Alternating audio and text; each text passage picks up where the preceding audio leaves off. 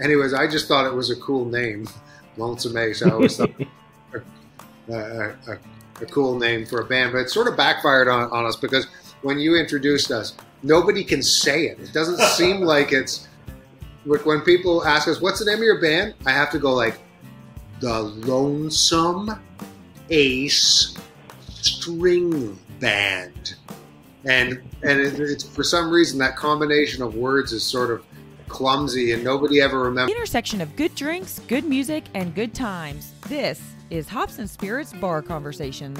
We're heading into the world of maybe Americana, Canadian roots. I don't know. We'll find out exactly what they like to call it that they perform, but it's good music nonetheless. We were joined by two of the trio from Lonesome Ace Stringband. We've got Chris Coole and John Showman. Guys, welcome in. Hey, Jonathan, how are you? I'm good. And for those watching, who's who? Oh, I'm Chris. I'm John. So. And then the third member who's now joining us is Max Malone. And y'all have a brand new album coming out called Try to Make It Fly, which by the time this drops will be out, even though we're talking before it comes out. So you guys got a lot going on. Yeah, it's been a busy month. We've been sort of prepping for a bunch of touring that we're doing in the next couple months. We went down to Americana Fest, went out, played Pickin' in the Pines, which is a great festival out in Flagstaff in Arizona. And yeah, we've been sort of getting excited, gearing up for this record. It'll be the first, it's also the first vinyl we've ever had. I just picked up 7 boxes of vinyl records today. They're quite heavy. So you learn something all the time, right? Yeah, I'm glad we're doing our first few tours by car, not by flight. And, since this is Bar Conversations, I got to ask, what are you guys drinking tonight? Anything good? Yeah, I'm drinking a West Avenue cider. It's it's a good apple cider. It's pretty strong, made in Ontario. Nice. I'm drinking some Highland Park 12-year-old scotch. Ooh, I like it. See, I wasn't sure what to go with for y'all. I don't really have anything Canadian, so to speak. So I know you guys like rye up there, so I went with a little Hard Truth rye out of Indiana. It's a sweet mash, so I figured that was fitting for tonight. I'd meant to go and get more Canadian than this, but then I was been teaching banjo all day and ran out of time, so I went with this. I turned 50 last February, and when I turned 50, I was in the middle of sort of like a bout of sobriety, and so I'd taken like a month off, and then it was like, I was enjoying it. So I was like, maybe I'll take the year off. And I ended up taking 3 months off, but nobody knew that was happening. And so everybody gave me whiskey for my birthday. And so I'm still sort of working through these beautiful bottles of whiskey that people gave me on my birthday last year that I wasn't drinking at the time, but I am now. Yeah, Highland Park's a pretty good one for sure. I was going to say, that sounds like a good problem to have. Yes, it is a good problem to have. Now, John, are you always ciders, or do you mix in the whiskeys and some other spirits as well? I don't like hard alcohol that much, to be honest. I generally get in trouble with it. I either, drink too much too quickly, or and essentially forget what I've done the night before. And there's some stories for sure. And then the other alternative is it just kind of makes me really sick. But the great thing. Okay, the great thing about cider and beer, I like beer too, is that you can still get blackout drunk. You can still do it. I've done it often, and the thing is that I don't feel quite as ill the next day. One of the great things about me is none of those things he described ever happen to me when I'm drinking hard liquor. I like it. So some people are I was gonna say my wife gets upset with me because I'll have a few drinks and then the next day I feel fine, and if she did that, she would be not feeling so great all day. So I get some fun stares on that when I'm waking up at 7 in the morning ready to go. Practice makes perfect. hmm Very true, very true. And you guys have been doing some, I'll call it practice, because you all have been playing music for a few years now, and been playing in different groups along with, the Lonesome Ace band. What's it been like playing part of some of those pretty cool acts up there, whether it was the Foggy Hogtown Boys, Fiver, and some others? Yeah, we're lucky. We've had all the members of the band have had a pretty long association. Me and John have been playing together for about 23 years now, or something like that, and pretty much right from the beginning, always in a pretty busy working band. And busy for us hasn't always been touring. We've always done a fair amount of touring, but we had many years where we were doing. Toronto's a great city. I think a lot of folks in the States don't realize what a big city it is. It's, I think, the third or fourth largest city in North America. It's like around the same size as Chicago. So it's always had a great music scene. And especially about 10 years ago, it was a real sweet spot. There's like a lot of what they call residencies now. We always called them house gigs, but where we had ongoing gigs. So we had an ongoing bluegrass gig that was pretty legendary that went for over 20 years. We had a Saturday gig at this place, which is where this trio formed, where it was every Saturday and Sunday, 4 sets each day. And we did that for 10 years or something like that. And there was like many years where we had, 3 or 4 gigs a week in town together, just all the time. So we were really lucky to be able to get that many hours in, and a great community. So there, a lot of the bands like shared members, or if we were touring, there was always people to take your place. So that the Wednesday gig we had, there was like the band, the core band, but then there was like a sort of family element to it. So it was always, quite often different, especially as the years went on and we tended to be out on the road more. It was sort of a rotating cast of characters, but it was a really great thing to be a part of, and a real special time in, I think, the music scene in general in town. But definitely, speaking for myself, it was a very special time in my life. One thing I'd like to add to that too is that it was sort of not the most giant pool of people playing the kind of music we were playing, and we kind of all got into bluegrass right around the same time, maybe like 25-ish years ago. I was living in a different town, but I moved to town like in 2000, basically. And, everybody had kind of come to bluegrass, and Chris was always in the scene here in Toronto, and I kind of came in, right at the start of it. And I don't know, there were probably like a dozen people who were really into it. And it kind of started to snowball a bit, and so eventually you had probably 20 odd people who were just kind of gigging all the time. And I don't want to minimize how much gigging there actually was. Like at any given point in time, from probably like 2000 until probably 2012, I'd say both of us never had fewer really than 3 or 4 house gigs every week, and that's for like over 10 years. And we never, and we played maybe half of those together, I would say. And then half of them we would play with the same people, just kind of like a slightly rotating cast. So, I mean, we have kind of been in a bunch of different bands, but if you really start to distill it, it's kind of like the same group of musicians who are just kind of like doing slightly different repertoire. Like maybe people would focus on old country hits, and then you'd focus on mostly like traditional bluegrass, or even more kind of Appalachian kind of style folk stuff, and fiddle and banjo tunes, for example. And then there'd be like, people shredding it up, like playing instrumental bluegrass and stuff. So there's kind of like, there's all these different things that would happen, and people would get kind of shared around a lot. But it really translated to like, playing pretty much every single night of the week.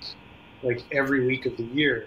And then when you go on tour, you know, it's like suddenly you go on tour for 6 weeks or whatever, and then there's, a vacancy in one of these gigs. So somebody jumps in and fills it. So there's always kind of like, even if you had like a band, like your own little project or whatever, you're going on tour, but you're coming back to town and you're playing, 3, 4, 5 steady gigs every week, and then picking up other people's gigs. So it's kind of like, it's a cool scene that way. And I think it really, I don't know, it probably mirrors a lot of stuff that's happened in a lot of places, and has been happening in a lot of places in the U.S., like New York or Nashville or whatever. I'm sure it's similar. I don't know. I haven't lived there, but I can imagine that's sort of how musicians get along, right? And kind of get Yeah, I was gonna say I talked with the East Nash Grass a while back, and they've got a steady gig. I think it's on a Monday, and any given time it could be a one out of the 6 that are there, all 6, 3 or 4, but usually they've always got a full group, and it's a fun family. And for you two with the instruments you picked up with Chris the banjo, John the fiddle, how did you get into those instruments and kind of fall in love with it, so to speak? It's for me. I mean, I lived pretty much downtown Toronto my entire life. I was sort of, or within about a 10-minute walk of downtown, and so I've lived very an urban life my entire life. I've always lived in Toronto. It's the only place I've ever lived. There's no country music whatsoever in my family, really. I mean, you can always go back a generation. My grandfather played a little mandolin and called some square dances, apparently, but I never grew up with the music at all, none of it.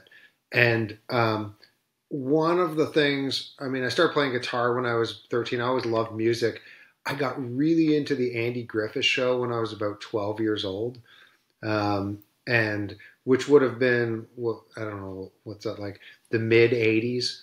And I was always sort of into old stuff and nostalgic, but I got really obsessed with that TV show.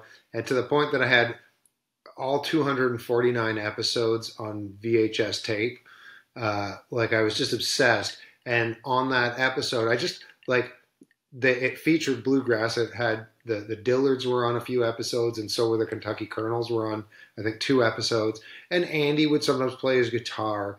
And it wasn't just the music, though. It was also like the vibe of the small town Southern. I just got really into the sort of romantic element of that whole thing and got swept away by it a little bit. And then that in correlation with the fact that I was learning to play guitar, and one day I was always into collecting records, and I remember being in a record store and seeing this record with this cool sort of cartoon of a bluegrass band and a dude with a banjo, and it was in the Grateful Dead scene or Grateful Dead section, and it's like Holding in the Way. And I mean that my life changed from that moment for sure. And then just pieced it together because at the time there was no internet. This would have been the late 80s. And it was all about going to record stores, and you just find a record that, at first it would just look cool. And then I realized I was liking these albums that had the banjo and the fiddle on it. And then I was starting to look for those instruments, and realized it was bluegrass, and just, it was almost like a little mystery that I put together. And eventually I found somebody who taught me some very basic sort of folk banjo, and sort of taught myself how to play, and was completely obsessed with it I got my first banjo at 17, and I've that's sort of what I've done ever since for my living. I was a busker for about 12 years through my 20s, playing in the subways of Toronto. And yeah, that's my banjo story. And John on the fiddle? Yeah, I basically started playing classical music when I was a little kid. I was 6 years old, and I stuck with it. I was really good at it. I went to a big conservatory, actually in the States, in Indiana. I went to Indiana University and had a really good strings program there. So I was there for a bit, and I got really good. I played from age 6 to 19, just taking weekly lessons.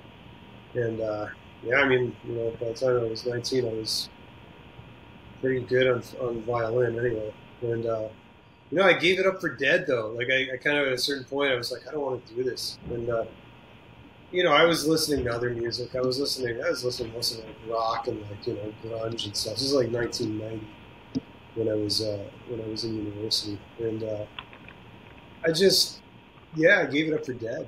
And then I had a buddy who went to theater school in Montreal, and he played some guitar, and I'd known him a long time. And he's like, "Hey man, we should bust out your violin." And we'll just like jam. So we ended up just kind of improvising these, kind of goofy flamenco riffs, like dum dum dum dum da da da. And I just kind of like wail on the violin. It's like, oh, I can still do this. It's been like 3 years since I picked it up, and we sort of started doing this all the time, and then. We eventually he went to school with a bunch of people in theater in Montreal, and he was like, "Hey man, we're doing this this big like just kind of open I don't know what you'd call it. I mean, not really a talent show. It's just like basically him and all the other kids in theater school. And it wasn't like a serious performance. Like come play with me, we'll have fun." So I did that. And met this girl who I thought was really beautiful. I was like, "Oh, this is really amazing." I was like, "Okay, this is good. I'm sold. I'm digging it now." But then through her, I met a bunch of people who played, folk music. I'd never even heard this stuff before. I met this banjo player called Ram Deckelbaum, an Israeli guy, and he played five-finger banjo. I'd never heard anything like it. I'd never really seen a banjo before. I would have been like, 23, and he started introducing me to bluegrass, and he was like, "Can you play bluegrass?" I was like, "No." He's like, "Okay, look, I have all the sheet music." So he showed me all the sheet music of violin. I was like, "Okay, I could sight read." So I started reading all this stuff, and he was like, "Yeah, this is awesome." So he taught me like probably a dozen tunes, and I started playing with him. And then there's a guy called Joey Wright from Toronto that you knew actually. He was one of the first guys I think you played with at that bluegrass jam. Mm-hmm. And he came to Montreal, and so I met him independently, and he and Ron and I jammed a bunch. And eventually he convinced me to move to Toronto. And I spent a lot of time in the first 3 or 4 years fiddling. My first 3 or 4 years of playing fiddle music, I spent a lot of time trying to figure out how not to sound like a classical violin player. And eventually I started to succeed. So I don't think I sound like a classical player anymore. But at this point, I honestly don't even give a shit. I have a fun time playing. I love playing, bluegrass and Appalachian music mostly, and just like fiddle tunes. And the main attraction for me has always been just playing with other instruments, creating a good groove. And it's something you can't. It's different in classical music. It's not the same. And just the organicness of the music has meant that I never have ever gotten bored with it. And I was going to say, is that kind of organically how you three, John and Chris, and then obviously Max, kind of just came together as well? Where, I know you had the gig at the Dakota Tavern there for a good while, the residency. When did you guys know that the three of you had a good little thing going on? Well, as we said, we played in a 5-piece bluegrass band for many years together, all three of us, called the Foggy Hogtown Boys. And I play guitar in that band, although banjo has always been my main instrument. And I would sometimes pull out the banjo in that band, play a few tunes, usually in a set. But we had, like when we'd be on tour, I was sort of always a little bit more into the old-time music, but I feel like Max and John started getting more into it in the 2000s as well. And we found that when we were on tour, we would tend to jam. The three of us would tend to jam old time music, and we did a couple gigs, just the three of us, and we dug the vibe, and like honestly, like almost every band I've ever been in, it cropped up from a gig opportunity where that place, the Dakota Tavern, the owner John knew him, and he was opening this new bar, and he wanted to do this, weekly bluegrass brunch, but he couldn't afford the amount of money he was offering wouldn't work for a 5-piece band. So we were like, okay, well, let's just do it as a trio.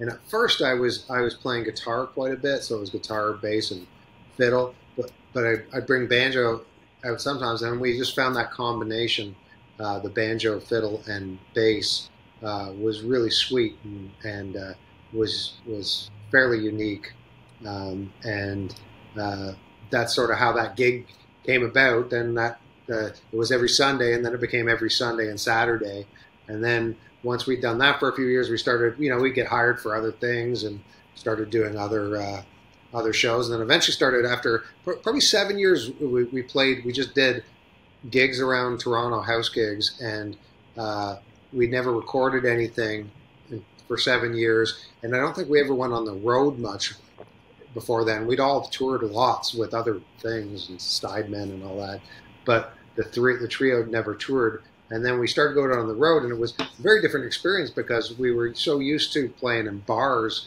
The different vibe to go when you go on the road and you're actually doing a concert.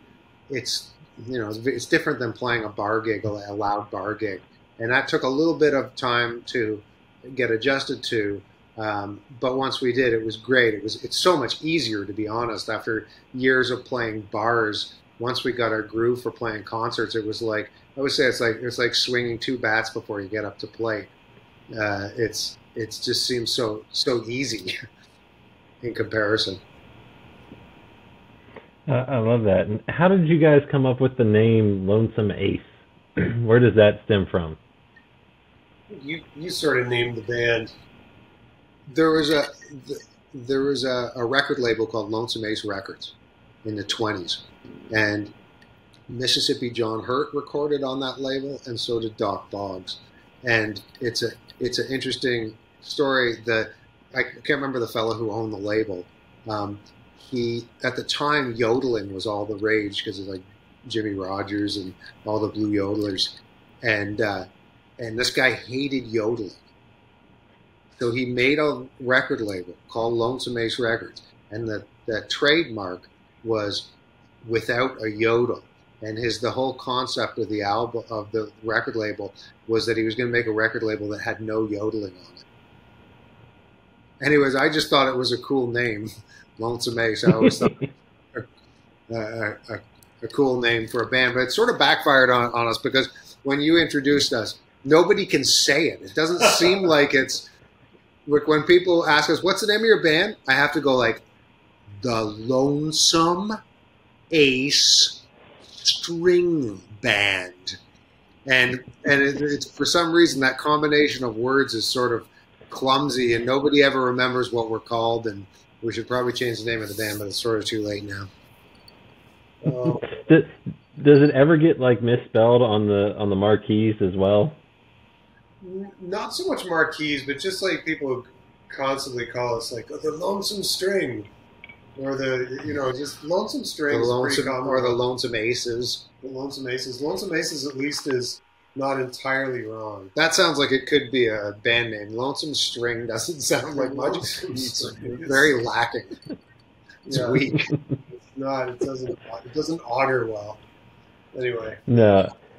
Now something that I esoteric music. Now, something that does go well is your new album. I've gotten a chance to listen to it. Like I said, hasn't come out yet by the time we're talking, but when this drops, it will be out. It's called "Try to Make It Fly." Where does that title come from? Because I know none of the songs have that as a title. It's not, the title didn't come from a particular song on the album, anything like that. Why that name for the new album? It's the second last line in the chorus of the first song. That song was written by me and Max, and it sort of tells a story of, just really quickly, the salmon spawn that goes upriver in the spring, and it's pretty amazing because the salmon go like hundreds and hundreds of kilometers, and they're getting weaker all the time. And by the time they get up to their destination, they basically have like a few days left to live. And then they quickly have sex, create spawn like as many new salmon as they can, and then they're just dead. And they basically die. So it's kind of like, I don't know, the metaphor for the song was sort of struggling to, striving through hardship to make something work. And I wouldn't necessarily say that we're striving through hardship so much as we're just like working musicians. But I don't know. It seemed like an apt line to name an album after, and we went back and forth about a lot of different album names. One of our better ones that was sort of tongue in cheek was For Fun and Profit, but we figured maybe try to make it fly was a little more sincere. So anyway, yeah. What do you think? Well, I mean, I like it, and it works well with you talking about that struggle, because am I correct where you also pretty much scrapped all the original recordings from this album and then went back and redid it? So I mean, there was a little bit of work that went into this album. Mm-hmm. Yeah,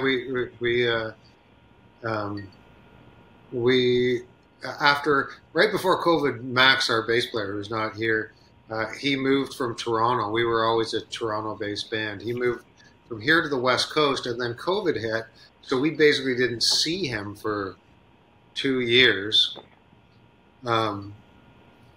We were a lot slower opening up here in Canada, for better or worse. And so in 2022, 2022? Yeah, 2021. 2021, he flew out here. It was the first time we'd been together as a band in 2 years, and we had a writing session. We all had some songs ready, or at least partly ready. We had a writing session, which lasted a week, writing and rehearsal session, and then we came into Toronto, and we went directly into the studio to record. Now, because the songs were so fresh, like so new, and we had a very limited amount of time to record, we decided to take a slightly different approach than what we would generally do. Like our first album was recorded in one day. It's all live. Our next two albums are more or less the same. We've always recorded generally like 90% of the track is recorded live. There might be an overdub. As the albums went on, we tended to do a little bit more overdubbing, but the core of the track was always done live. But in this case, we didn't know the songs as well. We decided to take a different approach, which isn't a bad approach. I definitely think we've all had good results doing this in the past sometimes. But what we did was recorded all the tracks separately and to a click. We did some stuff together, but it was always to a click. And it was always, we never recorded the vocals live because we didn't know the songs well enough yet. So we overdubbed the vocals and everything. And again, you can get really good results doing that. But we're a band that has played together. We've played thousands of shows together. We've played live. We know how to play live really well together. And when we listen back to the record, although it was obviously it was perfect, because anyone can sort of make an album with that process and make it fairly perfect if you have time and a certain amount of skill. It was missing the best part of our band. It was missing just the spark, and it's like it just seemed a shame. I mean, because as I say, sort of anyone can do the other, but not anyone can. Not any band has the years. That's sort of a rare thing these days for a band to have the deep years of performance together.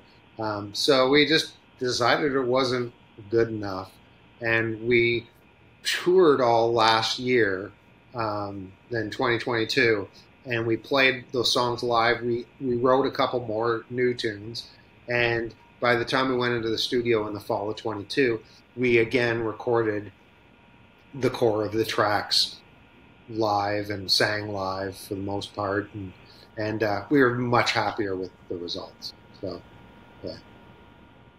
I was gonna say it turned out really well from what I've gotten to listen to, and I feel like you have a nice variety on this one. Whether that's you got some instrumentals, which I know is kind of like that core jam sessions, the Appalachian, so to speak, and then you've also got one of my favorites, Smoke on the Shoulder, You got Sweeter Sound, all sort of a little bit of a different feel. Was that kind of on purpose to kind of show a little bit of everything since this was all original from y'all?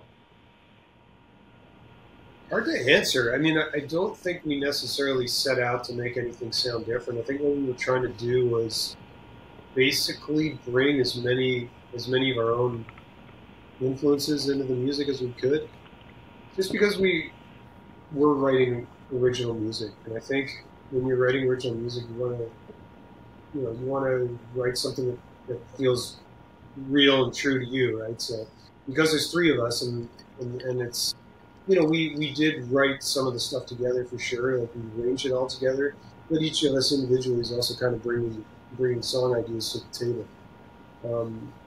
I just think it ends up sounding a little bit like, all the different things that influence us individually as musicians. And I think, going back, it would, if I could imagine, what would be the perfect, original record, I'd say maybe they'd sound a little bit more the same. So they would have like maybe more in common from track to track. In a way, that sort of made sequencing the music in some ways a little tricky, because you're trying to make it have sort of a flow, when really, like, say Smoke on the Shoulder and You'll Be There don't have very much in common. Like, You'll Be There's kind of got like a real more sort of fiddle and banjo kind of vibe, where Smoke on the Shoulder is like, the first thing we recorded on it was like this basically late 60s, drum loop. And we used it because so here's a good example of how things happen in the studio. We recorded the song a couple times, and it wasn't quite feeling really in the pocket. And the engineer was like, "Hey, look, man, why don't I just, like, I know you guys don't want to record to a click track," which we didn't. He's like, "Look, why don't I just put like an easy, silly drum groove down and see what it sounds like when you play to that?" And we started playing, and it was like, "Oh, this actually sounds great." And so we got him to kind of like, with our help, like pick sort of the right sounds for just the simplest backing track you can imagine, and then just played to that. And we played live to it, but it has like a certain vibe.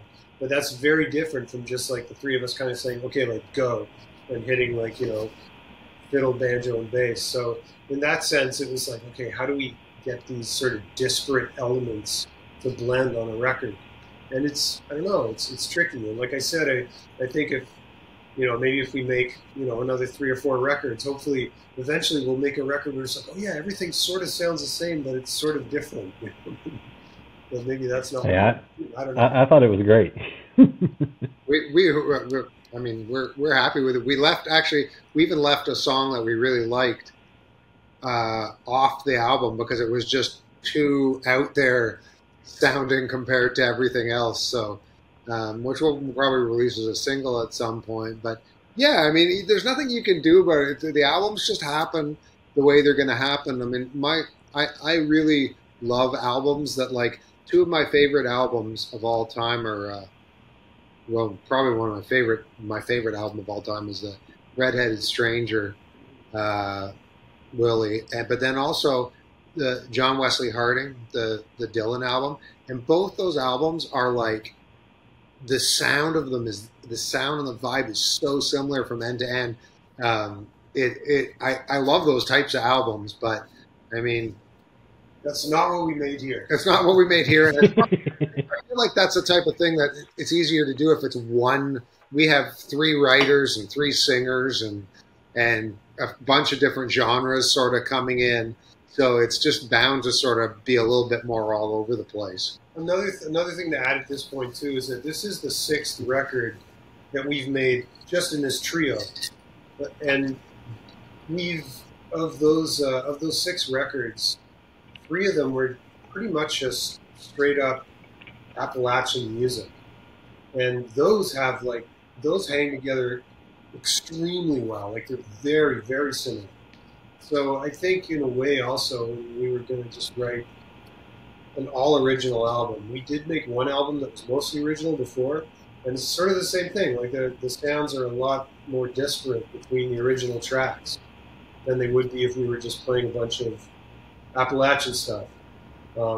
So it's and also as a band when you evolve, it's like, well, we have this one sound, so let's see how many other sounds we can kind of develop. And I think eventually you're going to make stuff that just sounds a lot different, and you can hear that in lots of kinds of music too. Like a lot of bluegrass bands too, as they get older, will start, or older as they make more music, they start to they start to sound, their sound will change, and obviously like pop bands and rock bands, hip hop bands, whatever. I mean, sounds change, and yeah, I feel like there's sort of a point where things all sound very consistent, and then a point where they really kind of widen out. So I don't know if we're moving one way or the other, but this record is definitely one where we kind of threw everything at the wall and took everything that stuck, and most of it stuck. So. Except for that one song, but yeah. I do. You make a good point though. All three of you do write. All three of you do sing on records. So how is it balancing? Probably three different writing styles, three different everything, and but still making it your own and kind of making it who you guys are. Well, we there definitely isn't a thing like it's like we each get 3 songs or anything. There's certainly none of that. We do contribute, like on this album, we share the songwriting credits equally on all the tunes. Now, you can sort of tell who wrote the tune by who's singing lead on it usually.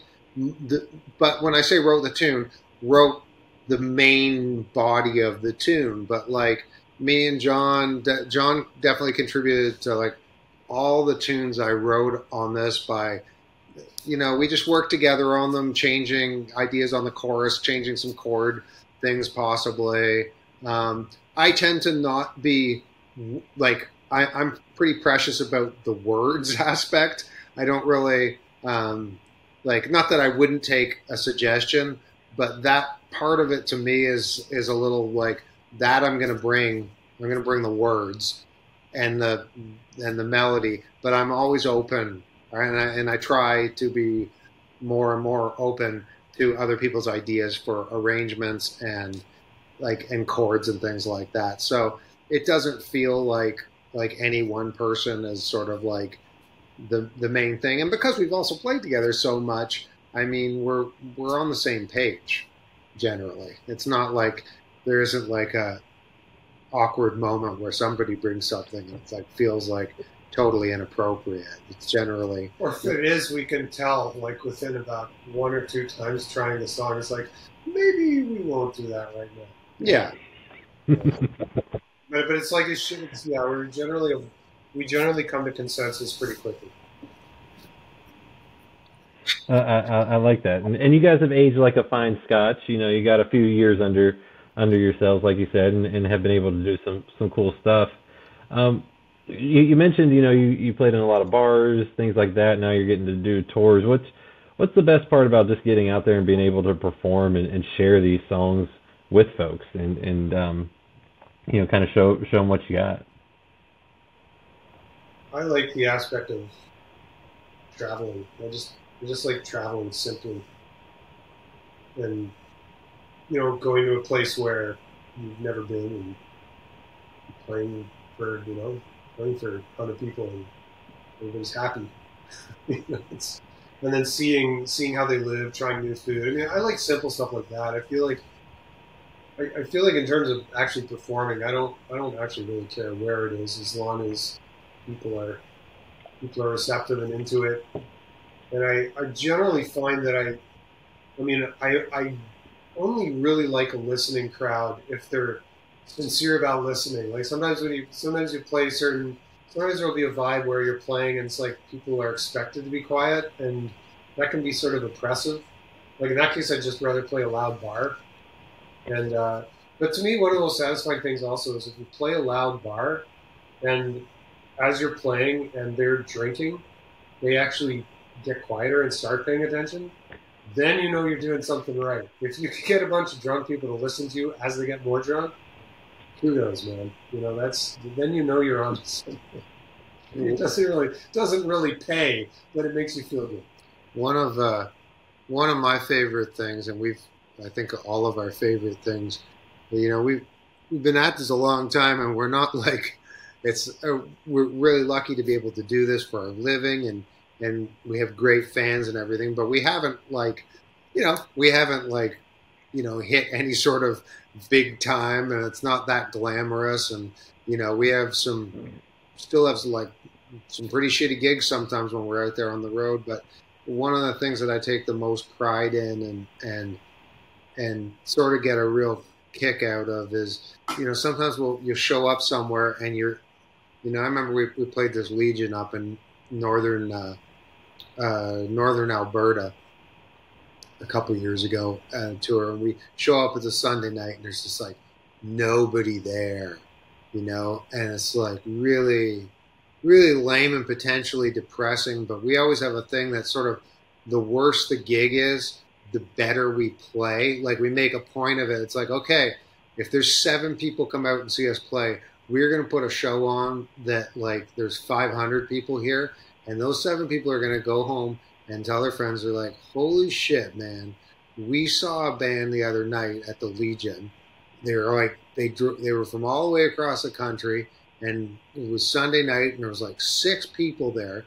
Those guys played the best show I've seen, in years. That's what I want to have happen. And I take a lot of pride in when we can pull that and not get down and just, just put on the best show. We're always putting on our best show possible, but I feel like when you can put on a really good show in a potentially depressing situation, you at least have a few years left in you. Yeah, and it's also like the thing is that that's how you actually get better too, because we can go back literally to that place in northern Alberta now. And the last time there'll be 12. no, yeah, 12 people, it's not 7. No, we played it. We played a couple of gigs around that area in our last tour. They were great. I mean, it was a lot more than 12 people there. It was really good. And I just feel like that's kind of how you build. You build character as a band, but you also kind of build your reputation. Because then people just know you're serious. It's like, yeah, these guys are going to play good. It's a given. And once it's a given, then you're doing something else. And especially if they're drunk and they're paying attention, is there a favorite song that y'all love to play, whether it's yours or someone else's, that you just when you get the chance, it's just one of the pleasures for you? Well, we like there's a one song we play like because again like our main gig that we played for so many years was this brunch gig, and it was like it was like a really popular gig, and all these hipsters would bring their kids there. And it was like loud as hell. It was people talking and kids dancing and screaming and people getting drunk and partying, and it was a really wild gig. And we were often there was definitely mornings where we'd show up. We'd start at 10, I think, and we'd be in rough shape and sometimes still sort of shining a bit from the evening before. And one song we love to play is "Keep Your Skillet Good and Greasy" by Uncle Dave Macon. We would play just these weird extended funk version of that song and stare out at the audience, and it was just great. We had some great times, just barely holding on and playing that song. That's for me. That's a song I definitely remember. Oh man, I feel like the thing now is we've been playing so long. And we have such a big repertoire that if we play a 2-hour show, like we can stack that show with songs that we love every single song. It's like, and that's so getting back to like playing, whether you're playing for 500 people or thousands of people at a festival or a tiny crowd in the middle of like northern Alberta.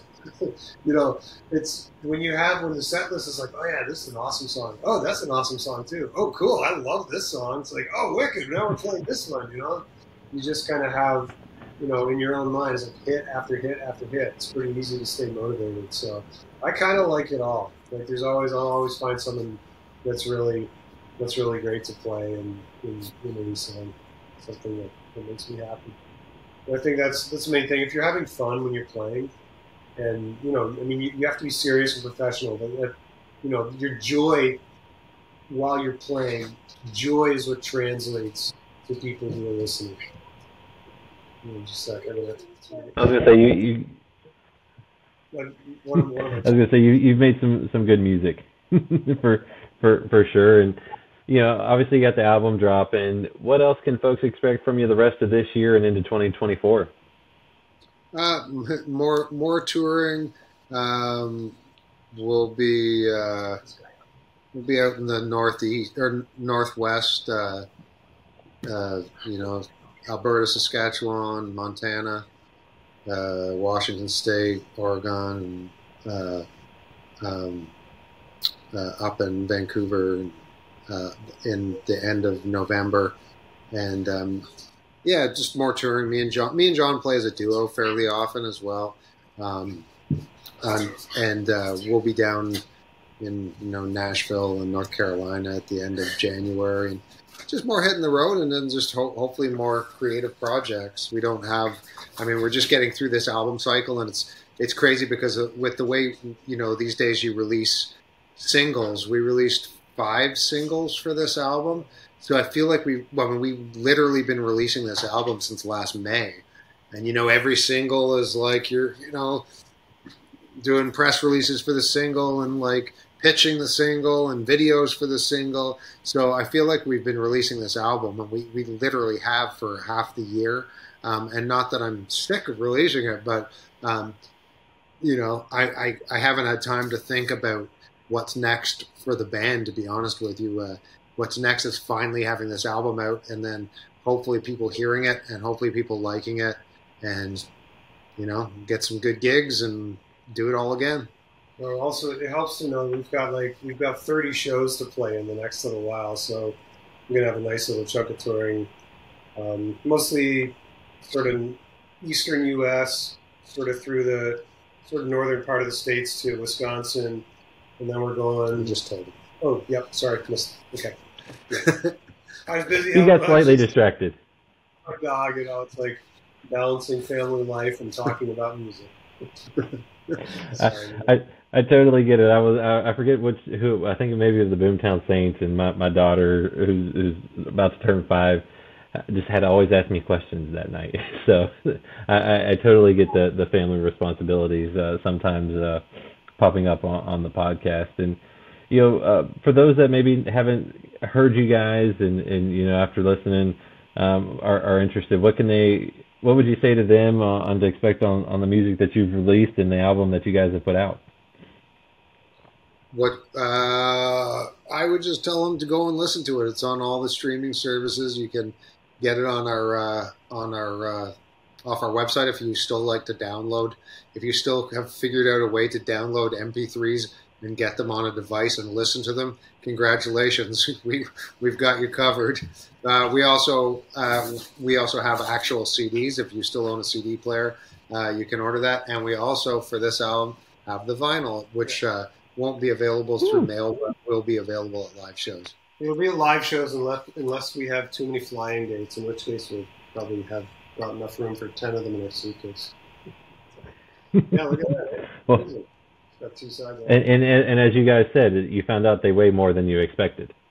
Yeah, it's. I don't think they're 180 gram vinyl, but the ratio of vinyl weight to CD weight is not favorable. That's okay. Well, I like it. Well, John, Chris, this has been a lot of fun. Folks, if you get the chance, I highly recommend the album. It's a fun one, and I think there's something on there for everyone. And thank you, guys. Thanks very much for talking to us, Jonathan. Appreciate it. Find more from Hops and Spirits at hopspirits.com. Thanks, everybody. Bye.